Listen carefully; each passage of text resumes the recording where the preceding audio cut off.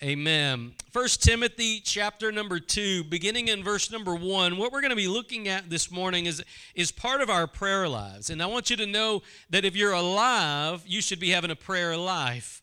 Prayer is essential to a believer. Prayer is essential to a believer. It's not a cherry on top of a good Christian life. Prayer is not, just the afterthought. Prayer is essential. As oxygen is to your body, prayer is essential to a believer's life. And I want to encourage you this morning as we go through this message to go deeper in prayer. None of us have arrived yet. None of us have gone to the deepest depths yet. Go deeper.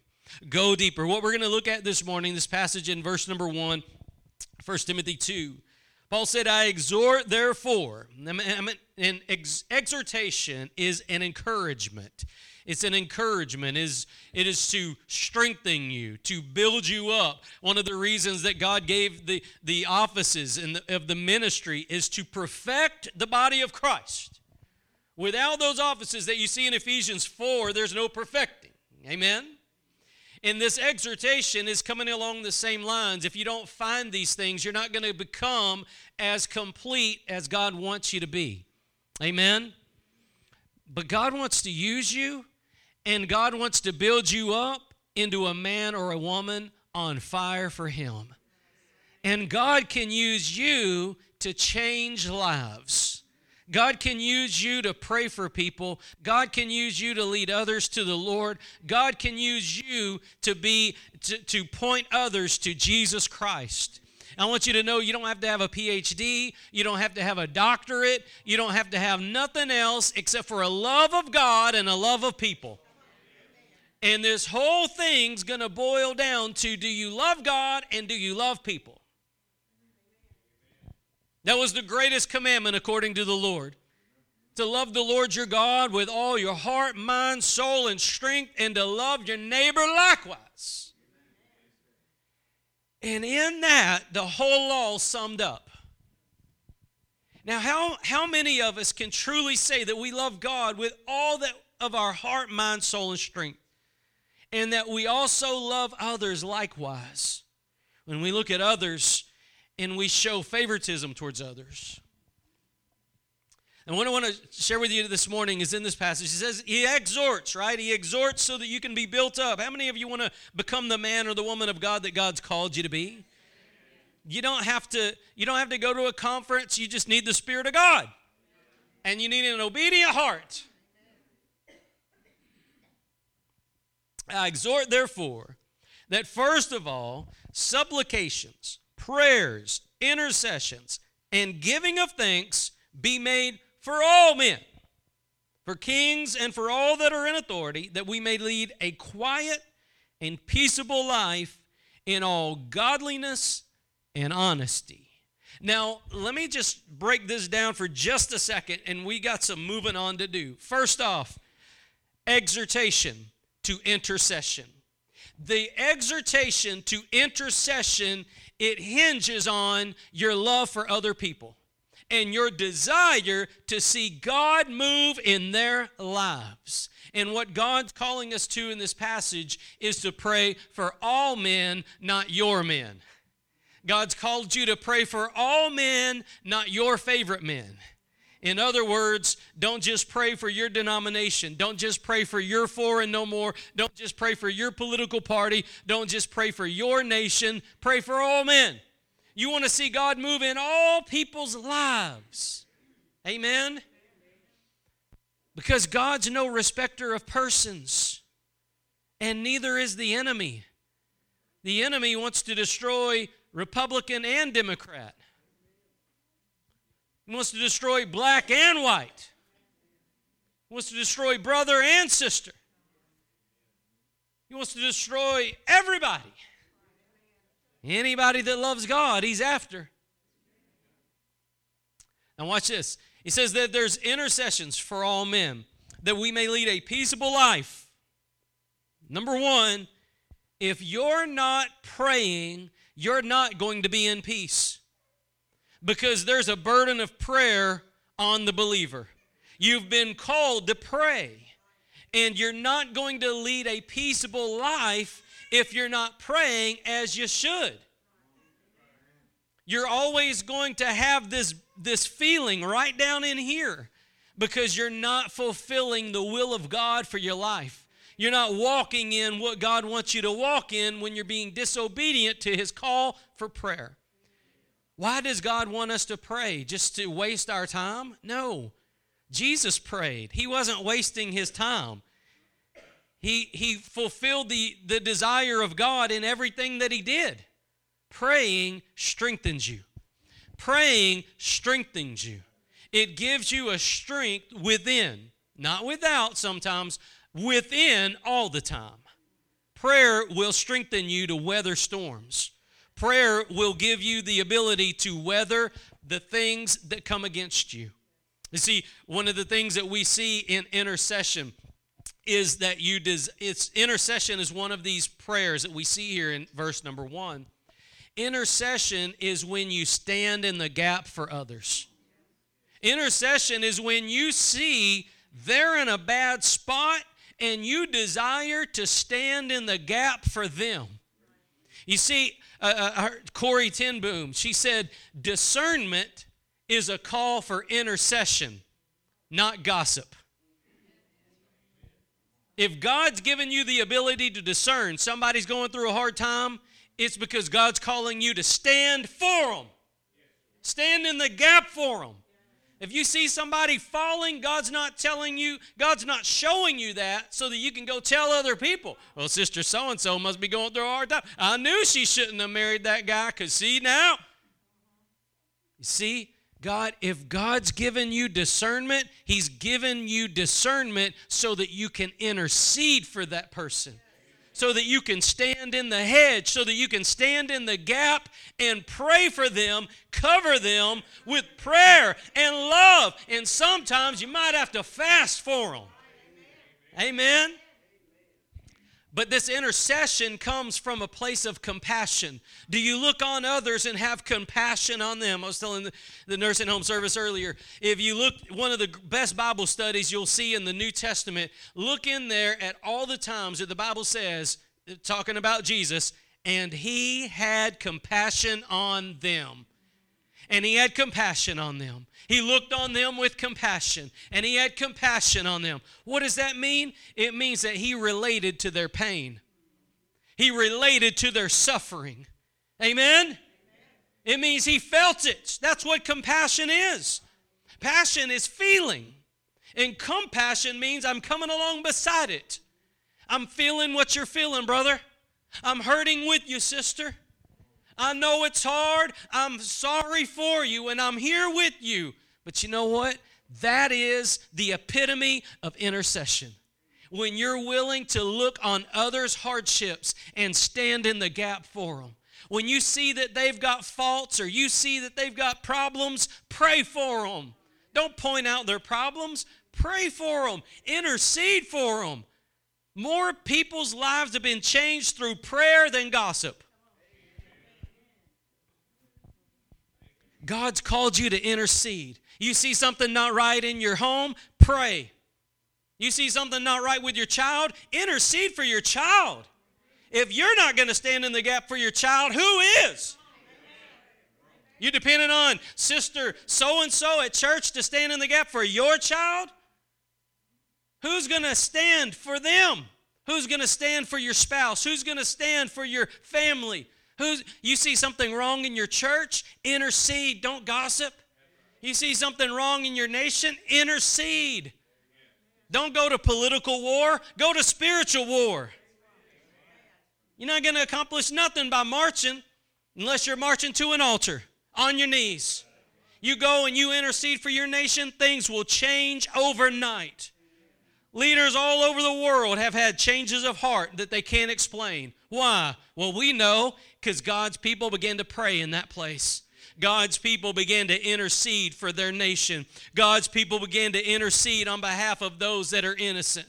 God's people begin to pray, things happen. God's called us. He's exhorting us in this passage to intercede. Intercession is forever linked to compassion. If you don't have compassion, you'll never intercede for somebody. But if you have compassion for others, you won't be able to not intercede for somebody. And I want to tell you this morning that one thing the enemy wants you to do is not feel. You see somebody without food, you see somebody without a house, you see somebody begging for money on the side of the road, the enemy wants you to pass them by. No, don't look. Pass them by.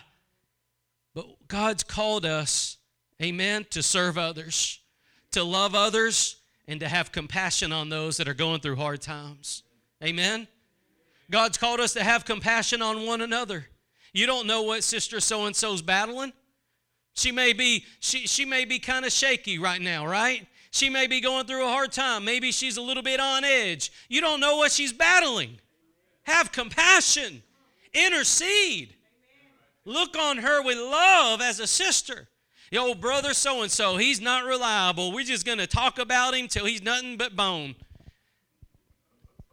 Old brother so-and-so's not reliable means he needs you to not talk about him, but intercede for him.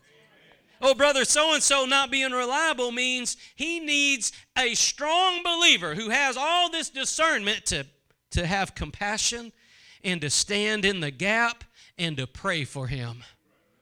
I want to show you something about intercession. Turn with me over to Genesis. Let's go over to Genesis chapter number 18. Genesis chapter number 18. Now over here is probably the best definition of what intercession actually is. I want you to know intercession is, I showed you 1 Timothy 2:1 because God's called you and me, all of us, to intercede. Sometimes there's thoughts in churches where, oh, that sister so-and-so, she's a deep prayer warrior. She's an intercessor. Well, she may be, but you've been called to intercede too. Because if you're not interceding, it means you're not being compassionate on your brother or your sister. And I'm going to point out that verse said that you should pray for all men. Not just the people that go to your church.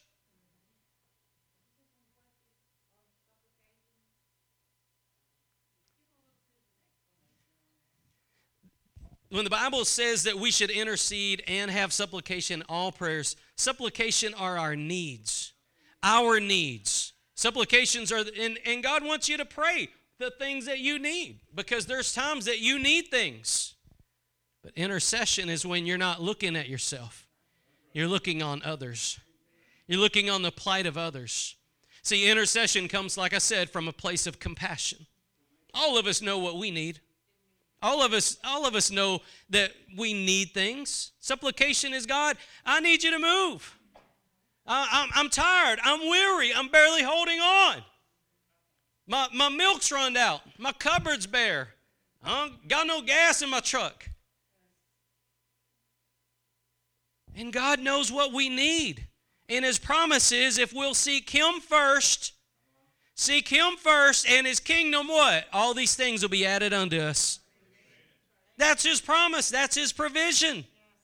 Most people think provision is just a paycheck. No, provision is whatever you need. The things that you need, God will provide. More than you'll ever need, God will provide for you. But you've got to pray. Now, this intercession, getting back over here, the intercession is when you're standing in the gap, it's birthed out of compassion.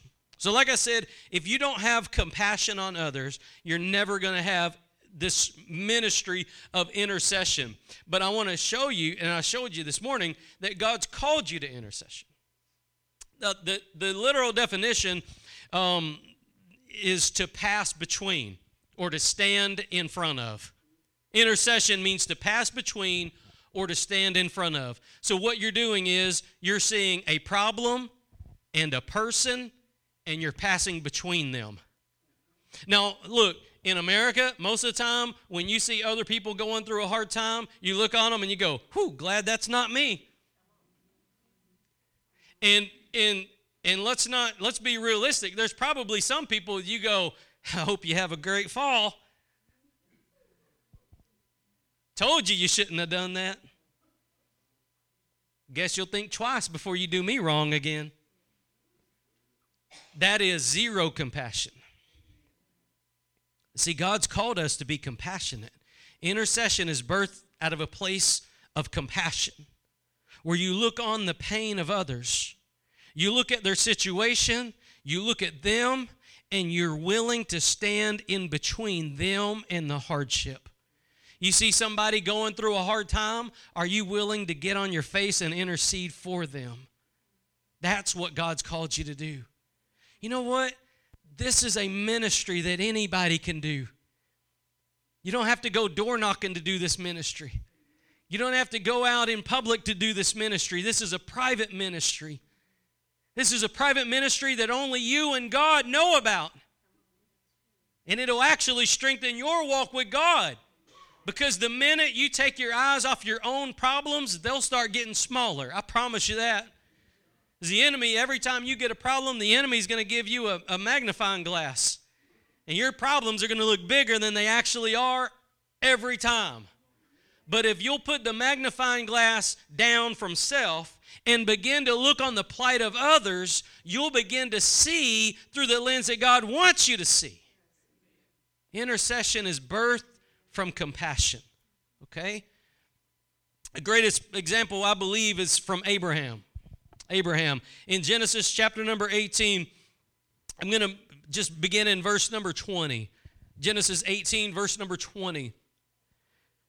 So the angel of the Lord, came down and was visiting with Abraham and was on his way to Sodom and Gomorrah. And let me remind you, Sodom and Gomorrah did not have the Torah.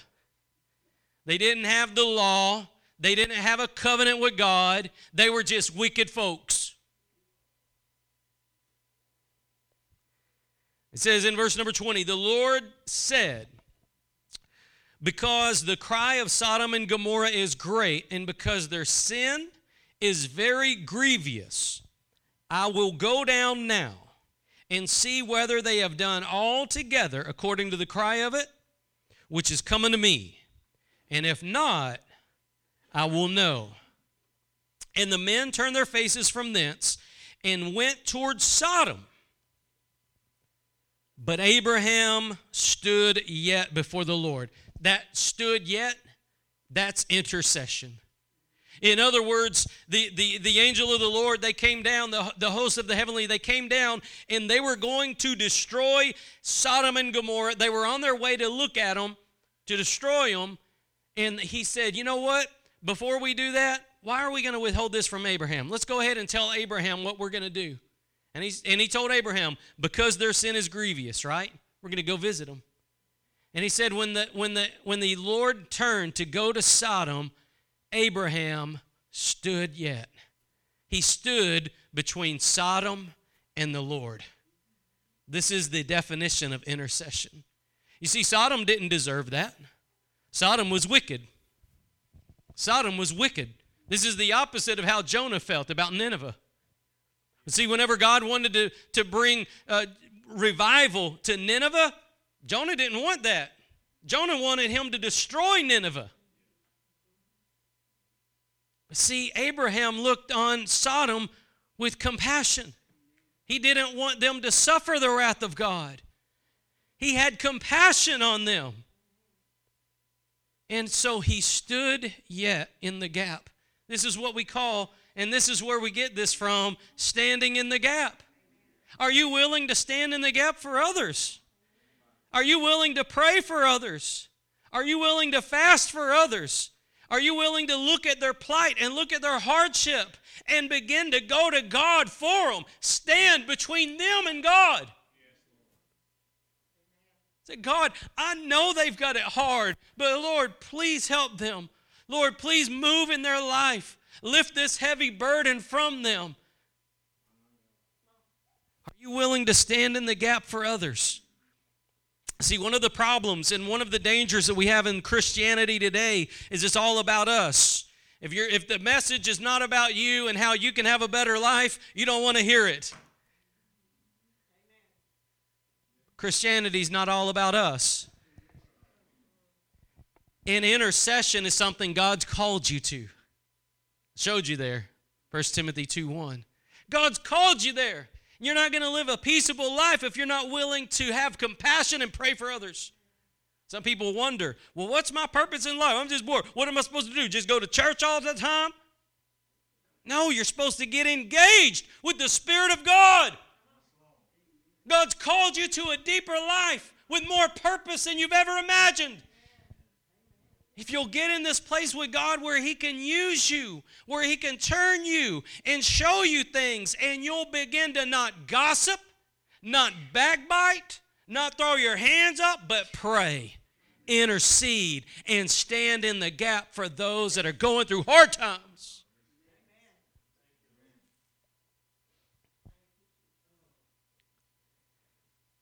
Look what it says. It said that Abraham stood yet before the Lord, and Abraham drew near and said, wilt thou also destroy the righteous with the wicked? Now, the rest of the story, Abraham said, well, look, if there's 50, right? If there's 50, will you still destroy them? If there's 50 righteous, God. And he gets all the way down to 10. He gets all the way down to 10. God, if there's 10 righteous, please don't destroy Sodom. He's interceding for the city that he doesn't even live in. His brother-in-law does. But you know what? God said He would save the city if there was 10 righteous. The city's not there today. That tells you there was not 10 righteous in the city. And I believe if we see this the way that God wants us to see this morning, God's called us to stand yet before Him and this nation. This nation is in a dangerous place right now. We've gone past polite political discourse, and we are now on the verge of full onslaught evil being brought out in our nation.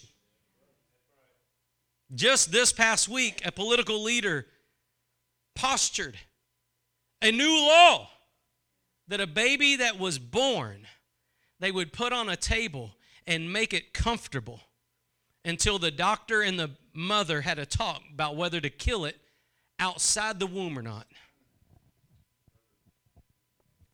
What that's called is infanticide, which is a pleasant name for killing infants. Infanticide is not new. It's been done throughout history. The god of Molech of the Old Testament was a god who required baby sacrifices, infanticide, even back then. Molech stood tall. He had the fire going behind him and his arms outstretched, and the mothers and the fathers would place their infants that were already delivered onto the arms and down the chute and into the fire of Molech. And the promise was, if they sacrificed their children, they might experience better life in the future. They might experience better life now. More money, more finances, a better job. I don't have time to take care of a kid, right? You know that right now in our nation that there are more children aborted in New York than born that are black. I want you to know this too. The abortion industry in our nation was birthed out of racism against the African American community. It was birthed out of that. And the reason that abortion is so prevalent right now is because the enemy is on the prowl. What you're seeing postured right now, this infanticide. How many of you ever thought that you would hear that our nation would put forward a law that it would actually kill an infant after it's been born? See, there was a time when we didn't think it would get this bad. But here we are. But we're not at the bottom yet. The enemy comes to steal, kill, and destroy, not shock. And just because, and if you notice, there was a law passed in New York that allowed them to kill the babies up to the moment they're being born. And Virginia decided to take it one step forward and say, well, now let's just go after they're born. And I want you to know that since we haven't reached bottom yet, if the church doesn't stand in the gap for these babies, since we haven't reached the bottom yet, there will be another state that tops that one. They'll say, we'll wait for a week. And then another one will say, well, we'll wait for a month. Then you can kill it. And then another one will say, well, we'll wait up to a year. After you've had your baby for a year, if you don't want it, you can kill it. It's never going to end with Satan. He comes to steal, kill, and destroy. When is the church going to say enough? When is the church going to decide it's time to stand yet before these infants and the Lord and say, God, bring help. Lord, we just stand in the gap for these children and we're interceding, God, for your help in their lives. When is the church going to wake up? One of my favorite pastors, he said, whenever the homosexuality ruling came down from the Supreme Court, he said, my only prayer is that this will finally get the church to wake up, to say Satan's done crossed the line. But we didn't wake up. It's just like after 9/11. Yet thousands of Americans died from Islamic terrorists. And the Sunday after 9/11, churches were full all over the place. A month later, churches were empty again. Just like after Christmas. Just like after Easter. What is it about us? As long as we can keep going to McDonald's, we're not going to change. It's because we have zero compassion as a people. Intercession is birthed from compassion. And if you'll ever find compassion for little infants, you'll begin to intercede for little infants. If you'll ever find compassion for African American community, you'll begin to intercede for them. If you'll ever find compassion for churches that are struggling, you'll intercede for them. If you'll ever find compassion for widows and downtrodden and orphans, you'll begin to intercede for them. If you'll ever find compassion for the homeless, for the hungry, for the naked, you'll begin to fast and intercede for them. It's birthed out of compassion. And the church has no compassion right now. As long as we can go to McDonald's, we have no compassion. We are a people who need God's help to wake up. I heard a minister say this. He said, if we as a church will stand by while they kill infants, we deserve to die as a nation. If we're a nation that will actually allow this to go on and not holler and wake up about it, why are we here? Why not just become Russian or China? Why do we exist if we can't stand up for infants, the most vulnerable in our society? God loves the weak. God loves the downtrodden. God comes along beside those that are going through hardships and trials. And if you'll begin to find a place in your heart for compassion for these people, and they're people, they're infants, but they're people. If you'll find compassion for them, you'll find the power of God on your life to pray for them. Intercession is birthed from compassion. And I want you to see that Sodom was wicked. And yet Abraham had compassion on them. He didn't say, God, pull them out. He said, God, if there's that many righteous, don't destroy the city.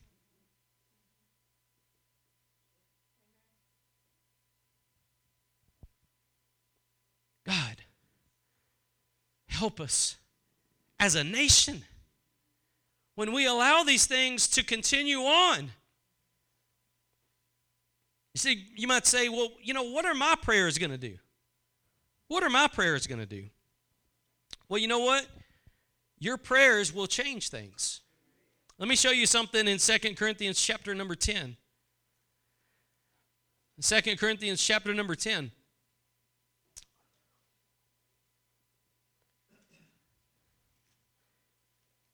I don't know if you know this or not.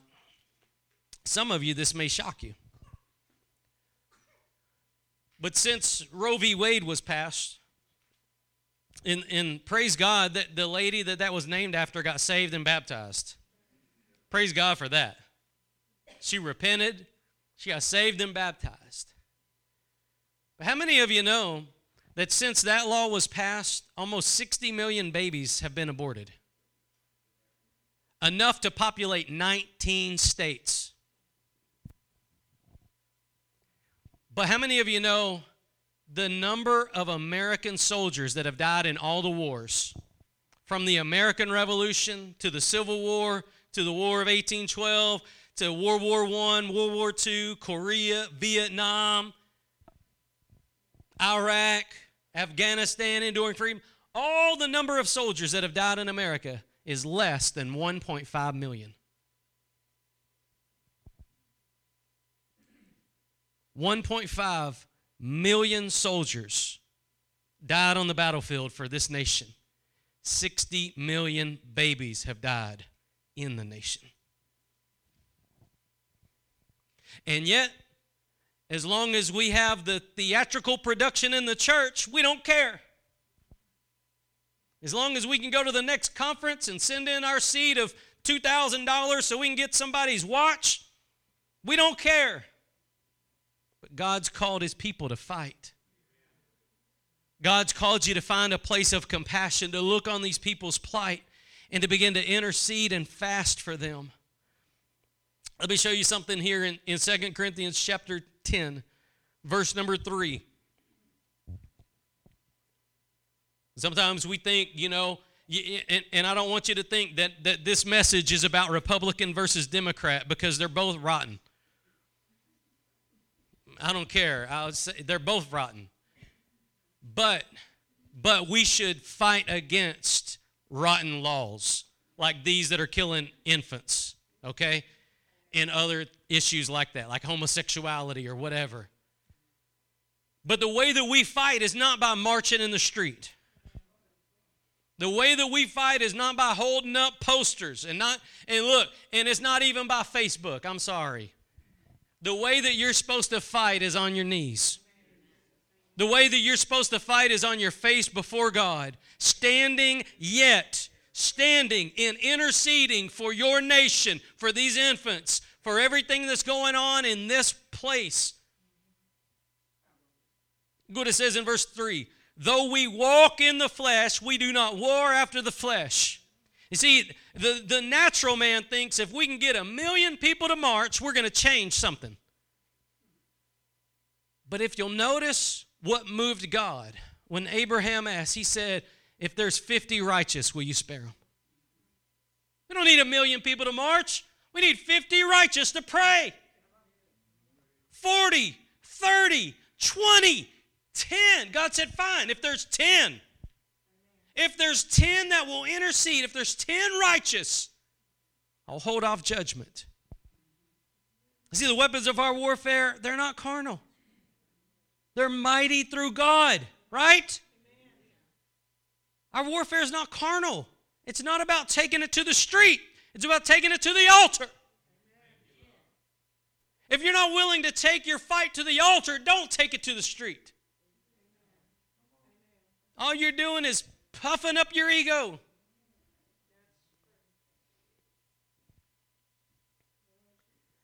Weapons of our warfare are not carnal, but mighty through God to the pulling down of strongholds. And let me tell you something. There is a stronghold on this nation, and there's a stronghold on the church today, because the church is bound up right now. The church, you want to know the church is bound up in? Apathy. Apathy. Apathy is the opposite of passion. The A in front of it means apart from it. Apart from passion. Apathy. Noah Webster, I looked up the word apathy in his dictionary. He said, quietism, which is what the church is. Quietism is apathy disguised as a good life. Quietism, Right? Oh, I'm not bothering nobody. Nobody's bothering me. I'm just, all I want to do is go fish and provide for my family and go home and eat a meal. That's all I want. That's called quietism. And all that is apathy disguised. You want to live a quiet life? That's apathy disguised. God's called you to intercede. God's called you to cry out on behalf of others. God's called you to action. God's called you to move on the plight of others, to look at the downtrodden. One of the verses in James chapter 1, he said, pure religion, undefiled religion is when you care for the orphan and you care for those that are downtrodden and you care for the widows. That's pure and undefiled religion. Not having a good church service. I'm not against having good church services, but that's not pure religion.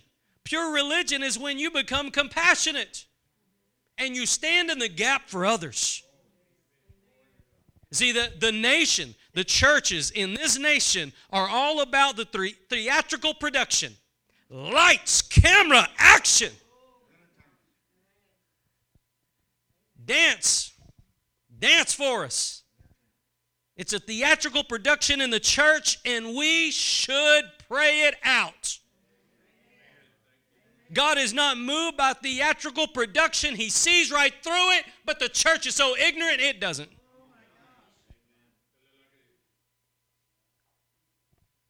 God sees through all that.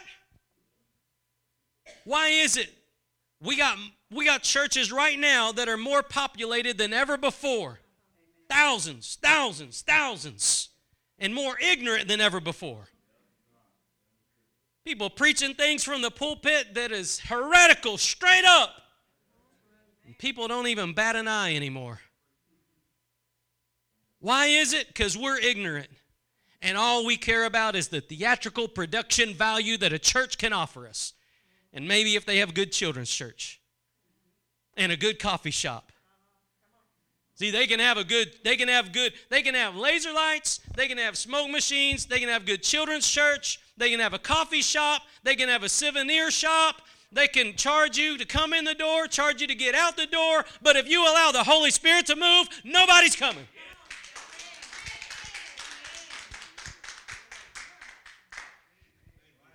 God's called us to stand in the gap for others, to have compassion on their plight. Are you willing to be one of those people, one of those few who will look at others and discern their hard time and not talk about them, not gossip about them, not backbite about them, but get on your face before God for them? Don't be about them, be for them. Amen. You want to see this nation change? If a church will change, the nation will change. If we'll stop being about each other and be for each other, we'll see a change take place. One of the greatest examples of this I've seen in my life, I went to a church one time when the worship leader wasn't there. Church started, and if you're ever a pastor, that's panic time.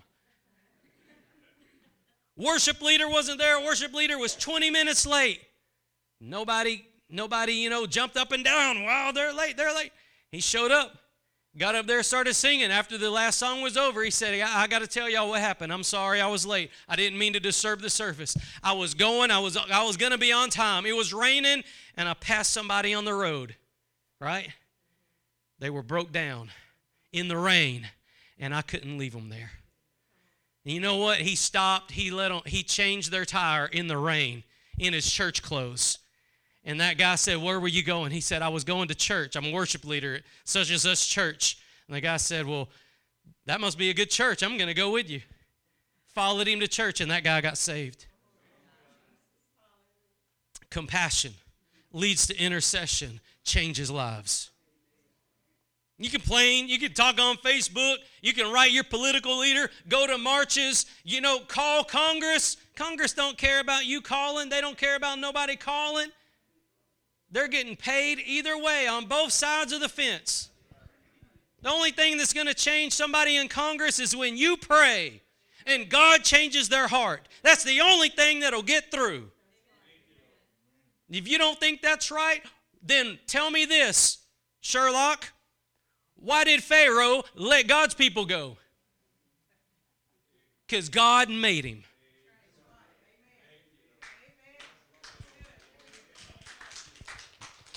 And if you don't think this nation will change, if God can change Pharaoh, God can change this nation.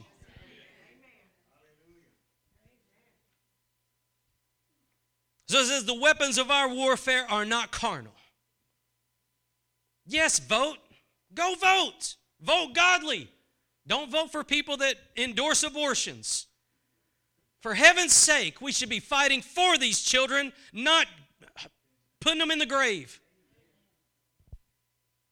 Weapons of our warfare are not carnal, but mighty through God to the pulling down of strongholds, which the enemy has on our nation. And I told you, I believe it's apathy right now. Apathy. As long as life's good for you, as long as you get your tax check, as long as you get your check from the government, as long as you can go to Walmart, McDonald's, whatever. But what about those that have no voice? What about these babies that are on these operating tables after they're born? Who's going to fight for them? What about these people who are on the streets, who are homeless, that are hungry? Who's going to fight for them? What about these people that are in nursing homes that feel like the world's given up on them, that the world's forgotten them? What about the orphan who thinks nobody loves them? Who's going to fight for them? What about the widow? Who's going to fight for her or him? Who's going to fight for those that are down and out? Yet, we'd rather build 3-story ivory towers than fight for those that are helpless, for those that are downtrodden. Stronghold. It is apathy. It is apathy. People pass it off as quietism. Well, I'm just minding my business. I'm just doing my thing, right? Yeah, that's just masking apathy. Masking apathy. Listen to this. Casting down imaginations and every high thing that exalts itself against the knowledge of God. You think infanticide is against the knowledge of God? Yes, it is. You're supposed to cast down those things. Those imaginations right now are being birthed in the heart of unregenerate congressional leaders. They're one-upping each other on how low they can go. New York, Virginia, New Mexico, Vermont. They're all one-upping each other right now. God forbid it keeps going. But as long as we still got our lights, camera, action at the church, we don't care. It's because we got apathy. So it says, casting down imaginations, every high thing that exalts itself against the knowledge of God, and bringing into captivity every thought to the obedience of Christ. Now listen, you know those are ungodly thoughts, ungodly actions. It's good to blast it on Facebook. It's good to complain about it. That's whatever. But if we're not praying about it, we're not bringing it into obedience to Christ. Stand in the gap. Stand in the gap. And look at this next verse. It says, and having in a readiness to revenge all disobedience when your obedience is fulfilled. You know what that's saying?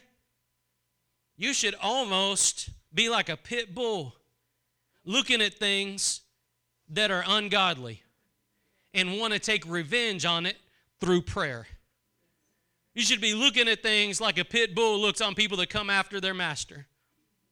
Things are coming against God. Things are ungodly in this world. You should be looking at it, and God should be saying, sick them, pray, sick them.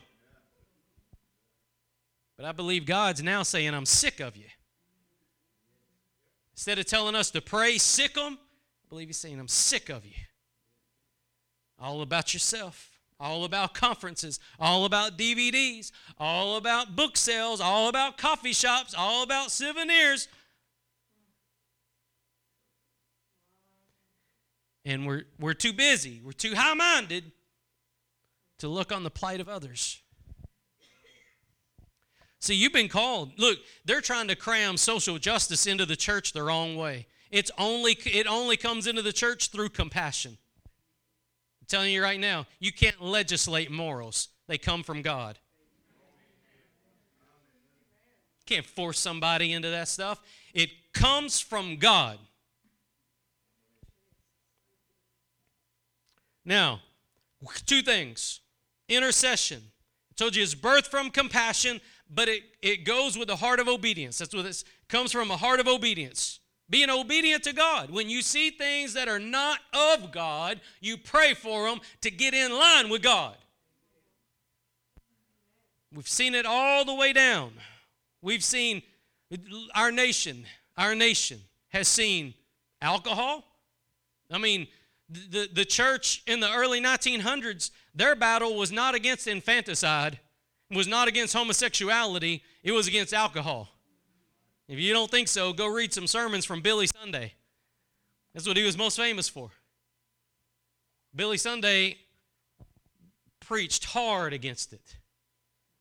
And now we've progressed all the way down through history to now we're at the point right now where this past week, our nation postured killing babies after they're born.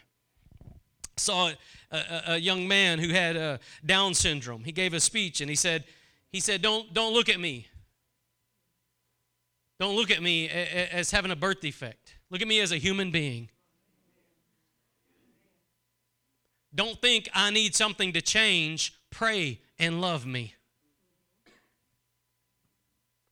And yet, we have people that look at babies. I wanted a boy. That's a girl. Kill it.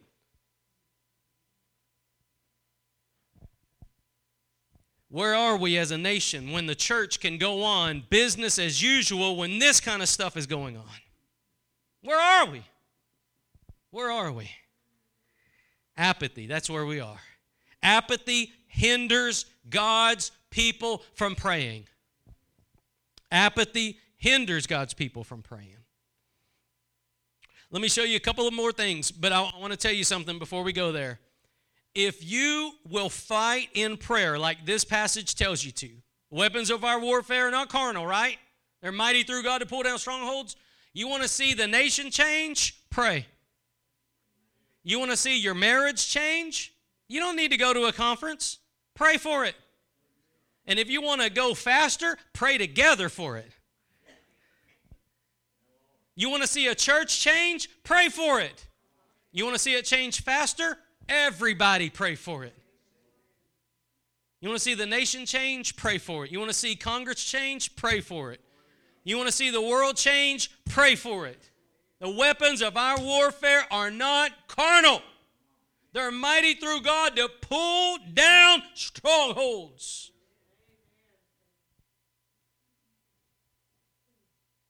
Are you pulling down strongholds? This message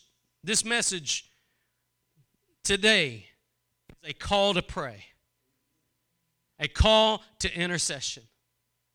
All of us could do better, so don't feel guilty. This is not gotcha. See, you hadn't been doing it. It's not gotcha. It's come on, let's do it. This message is a come on, let's do it thing. Let's change the nation. Let's change the laws. Let's change the church. Let's change our families and our children and our schools. Why is it that we complain because the schools won't allow kids to pray or read the Bible in it, but yet you don't pray or read the Bible in your home? If you can't do it if your child doesn't see you modeling, getting on your knees and praying and reading the Word of God, why are you making the school be the mama or daddy for them? They should see you modeling it before they see their teacher modeling it. I get it. I wish the teachers were all Spirit-filled, Holy Ghost. Yeah, I wish they was all preaching Jesus. I do. But it does no good if mom and daddy's not doing it. I've seen parents do this before. If you don't straighten up, we're taking you to church on Sunday. Using church as punishment. The child should see the parent model a dependence on God and a desire to be with God's people. You are the church, but you're not the church when you're by yourself. The church is an assembly, and it assembles in God's biblical order.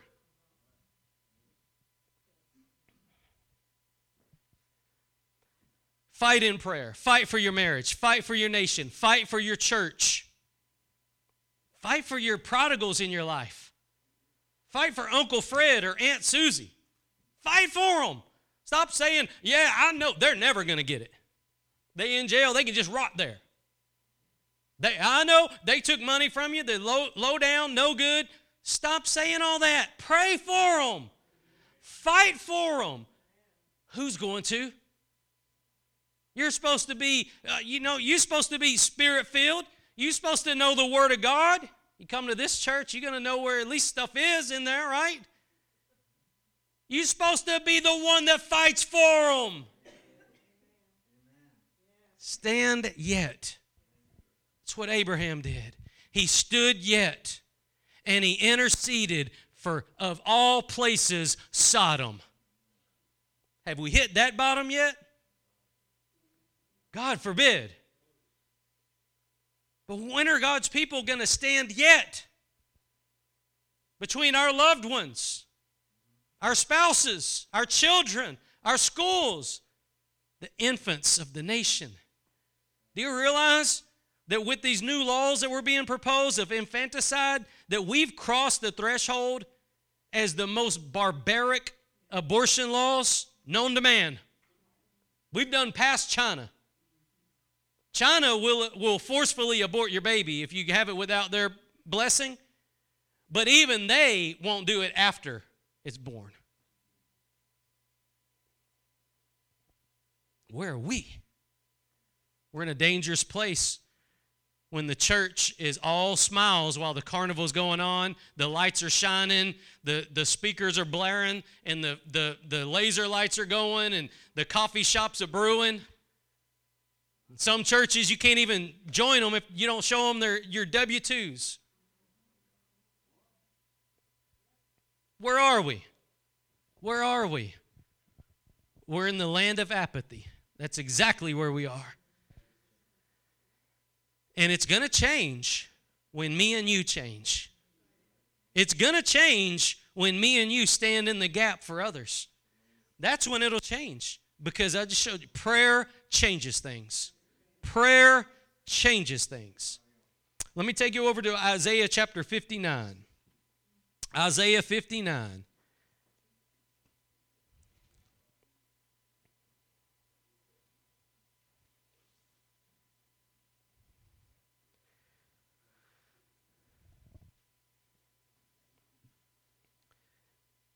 We'll begin in verse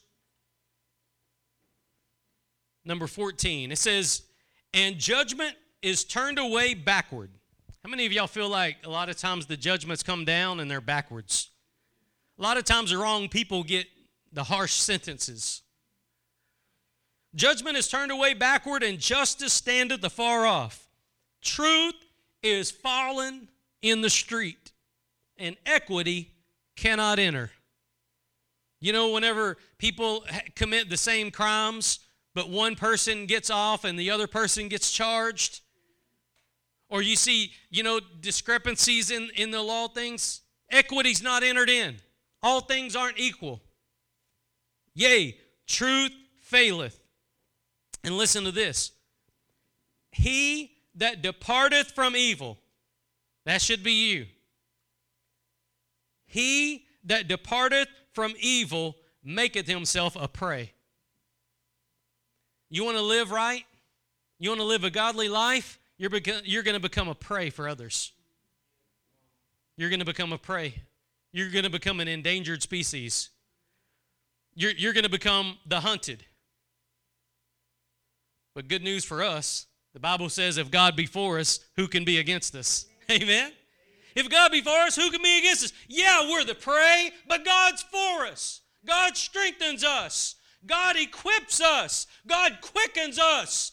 God gives us weapons of warfare that this world cannot come against. We can pull down strongholds from our knees. We can change people's hearts through intercession. We can change the course of homes and marriages and children's lives if we'll fight on our knees and plead before God. We can change the course of history if we'll intercede and stand in the gap for others. Those that depart from evil make themselves a prey. The Lord saw it, and it displeased him that there was no judgment. Do you think God might just be displeased that we've started advocating for infanticide in a nation that proposes itself to be a Christian nation?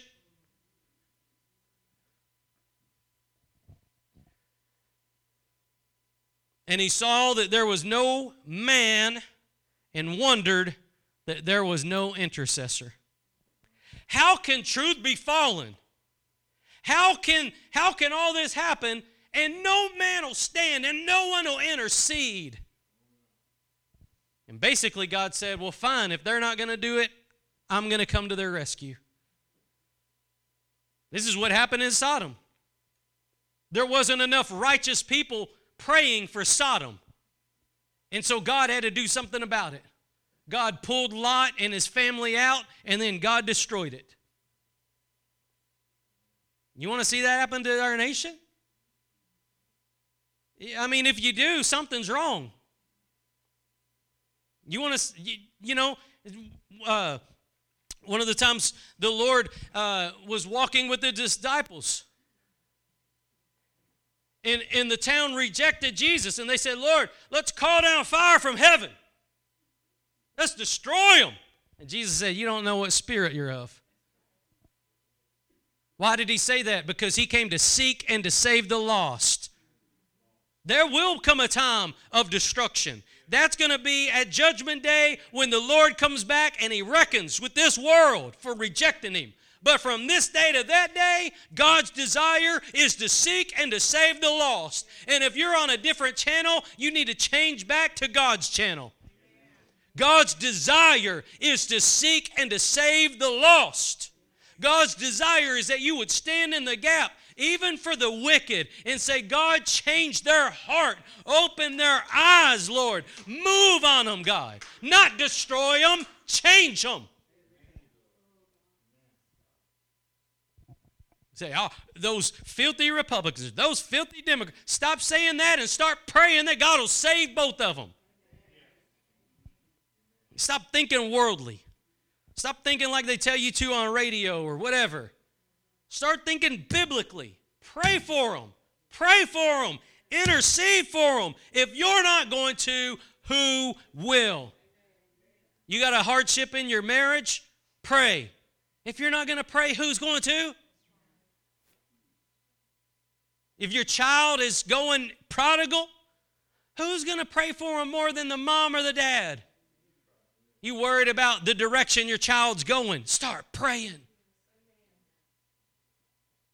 Blast it on Facebook. I just don't know what my child's going to become.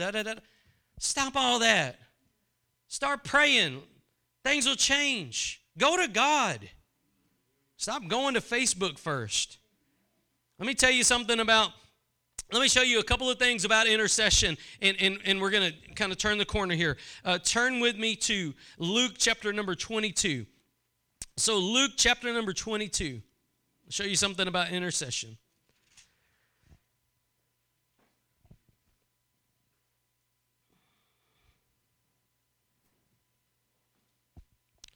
The complacency in the church comes from a place where we seek comfortableness above all else.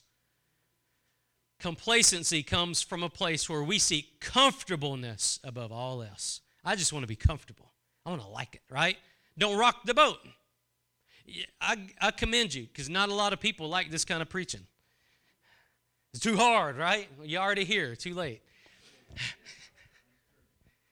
But you know what? Complacency is what is what's killing our nation. Complacency and apathy together, it creates a dullness in the church. A dullness. If you're complacent and you're apathetic, two things. You're not going to intercede and you're not going to devour the Word of God. If you're not praying and you're not in the Word of God, D.L. Moody said you need to check yourself. That wasn't his exact words, but kind of like that. You need to check yourself if you're not praying and devouring the Word of God. It's your life source. It's where you gain strength. It's where God opens your eyes. It's where you learn what's right and what's wrong. And it's where God's power is activated in your life.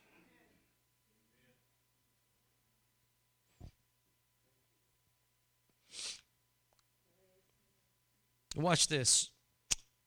In Luke chapter number 22, beginning in verse number 31, the Lord said, Simon, Simon. Now that's Peter, right?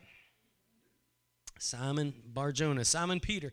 Simon, Simon, behold, Satan has desired to have you, that he may sift you as wheat. Now, I want you to know this. Satan's only enemy was not Simon. God doesn't have an enemy.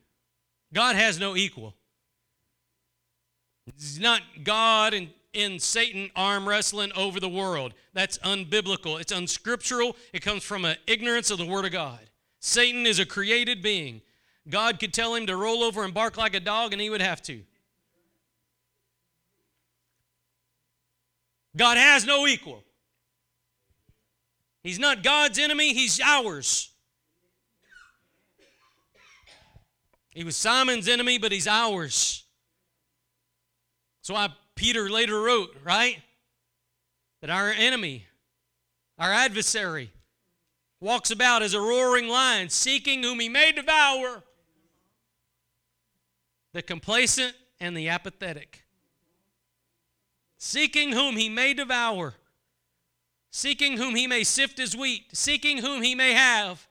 Do you know right now that the enemy is prowling, seeking if he can have your family? How much will you kick back if he divides you and your spouse?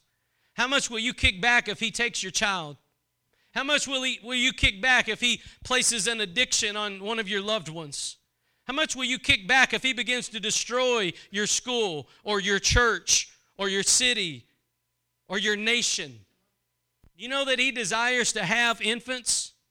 I showed you. You can go back, though, to Leviticus 18, verse 21. It talks about Molech. This stuff's been going on since before all this stuff happened. They've been giving infants to Molech, and they still do it through abortion. They mask it. It's racism. It's birthed out of convenience and apathy. But this stuff's been going on, and it's still going on, and the enemy desires to have the infants among us, the most vulnerable. The most vulnerable. And God wonders why there's no intercessor. Why are they taking up a third donation so they can build a bigger building? Why aren't they on their face interceding? God wondered in Isaiah 59, why is there no intercessor? How bad did things got to get before my people cry out for change? How much do the most vulnerable and innocent have to be attacked before we take compassion on them? I'll tell you when you'll get compassionate, when you get down and out. And if you're not willing to find compassion on them, God may just let you get down and out for a season. Till you break. Yeah, oh, they shouldn't be homeless. Oh, they shouldn't be this. They shouldn't be that. Just wait. You keep that attitude. Just wait. God will do something to you. God will allow you to go through a hardship. You can't find compassion on people right now. You need to check yourself. You need to check yourself. It says, Simon, Simon, Satan desired to have you that he may sift you as wheat, but praise God, there's not a period right there. Now you get a biblical definition of intercession because Jesus said, but, praise the Lord, but I have prayed. Have you prayed? Jesus said, but I have prayed for thee, that thy faith fail not. And when thou art converted, strengthen thy brethren. Jesus prayed. Listen to this. Listen to this. Jesus prayed for Simon Peter, and he prayed not that he would swerve around that pothole, right? I'm praying that you'll miss the pothole. That's what you want the Lord to pray for you. But the Lord said, when you've gone through that, right, that your faith fail not. When you hit the pothole and the wheels fall off, I don't want your faith to leave you. I want your faith to fail you not. That's what he's saying. When you go through the pothole and all the wheels fall off, oh God, what's going on? God said, I'm with you, child. I'm with you, child. I've never left you. I've never forsaken you. You are not forgotten. You are beloved. Amen? You are beloved of God. You are a child of God. Jesus said that your faith fail not. Faith is birth. Where's the object of your faith? It's Jesus. He's the author and the finisher of our faith according to Hebrews 12, verse 1. He's the author and the finisher of our faith. If your faith rests in your church, your denomination, your pastor, your nation, your political party, whatever else, if your faith rests in how big your bank account is, or how big your business is, or how big your truck is, it's going to go away. But if your faith is in how big your God is, it will stand the test of time.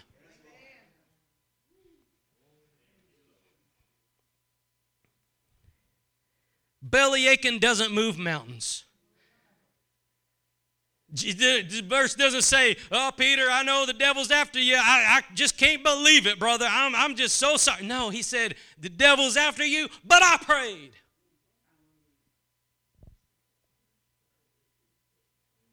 I prayed. I prayed. Jesus prayed for Peter. I prayed for you. Well, Lord, I don't want to go through that pothole. I don't want to go through this trial. I don't want to go through the hardship. Look, if God's with you, who can be against you? God's with you in the trial. God's with you in the fire. Ask Shadrach, Meshach, and Abednego. God's with you in the den of lions. Ask Daniel. God's with you when everybody else forsakes you. Ask Jesus. God will never leave you. No, not ever.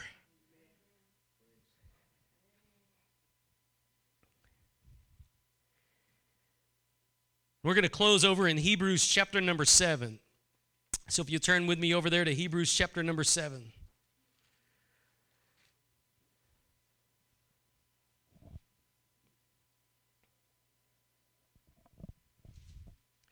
So in our nation, we've got abortion, infanticide, a rise of homosexuality, pornography gripping the church and the world. The church is louder and more ignorant than ever.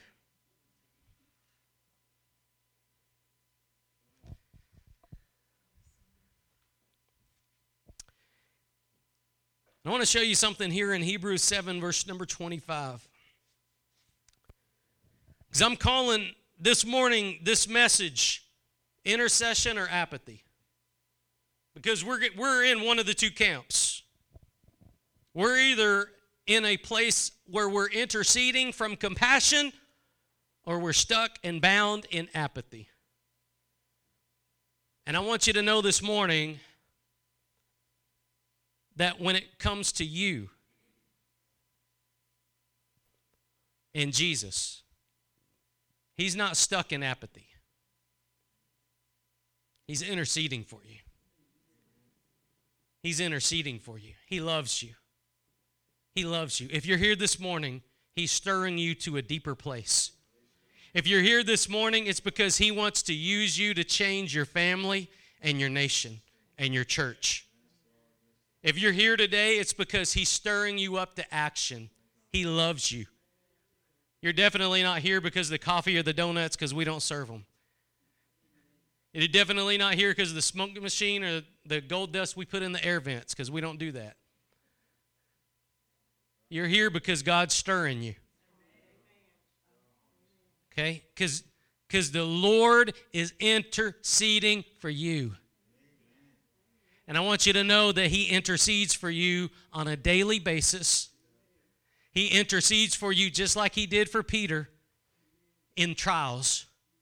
Not all the time that you'll be able to swerve around them, but that when you go through them, your faith fail you not. You'll know that he's going to go through the fire with you. You know that he's going to go through the storm with you. You know, yea, though I walk through the valley of the shadow of death, I will fear no evil, for thou art with me. You'll know his presence in your coming and in your going, in the fire and in the rain, in the loud moments and in the quiet moments. You'll know his presence at all times because he loves you and he intercedes for you. It says in verse number 25 of Hebrews 7, wherefore he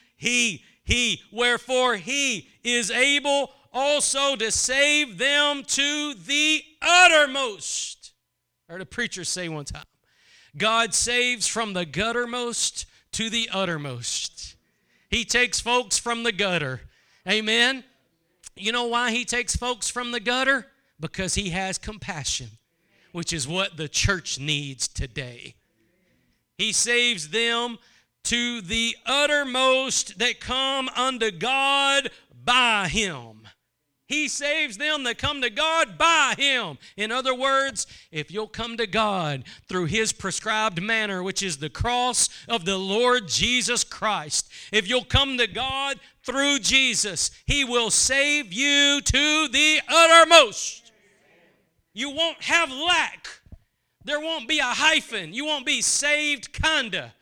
You won't be spirit-filled partially. You won't be walking with God a little. There's no partial there. He'll save you to the uttermost. He'll take you from where you are and put you to where God's called you to be. If you'll come to God by him. And look what it says right here. Seeing he ever liveth to make intercession for them. What is intercession again? Standing in the gap. Just like Abraham did for Sodom. Standing yet. I want you to know this morning, God is calling you to a life of intercession. And right now, in our day, in our generation, you were born for such a time as this. You are not here by accident. You are here by divine destiny.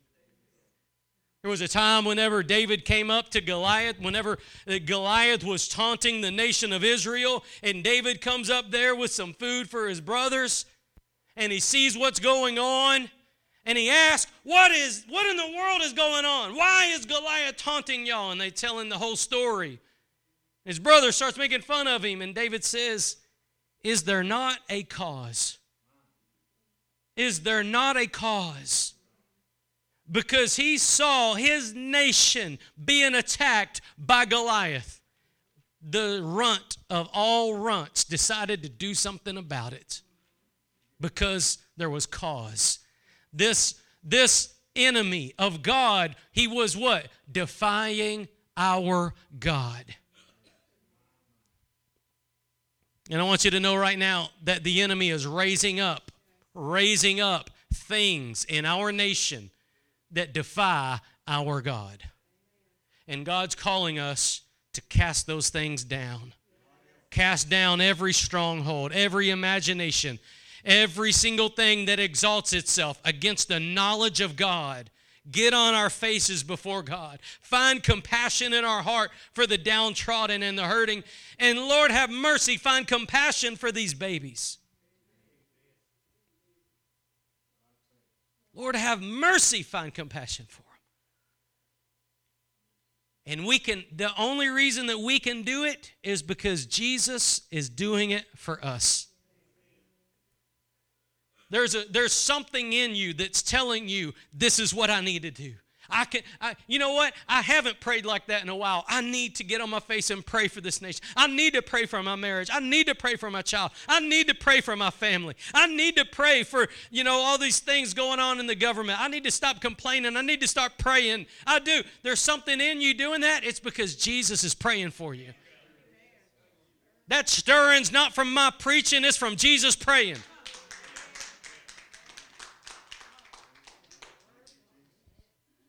God's stirring his people right now. God's stirring his people right now. There's a call to arms, spiritual arms, call to pray, call to intercede. And if you'll do that, we'll see God change this nation. We'll see God change this nation. Father, we thank you this morning for your love and for your mercy. And Lord, we thank you for your grace right now.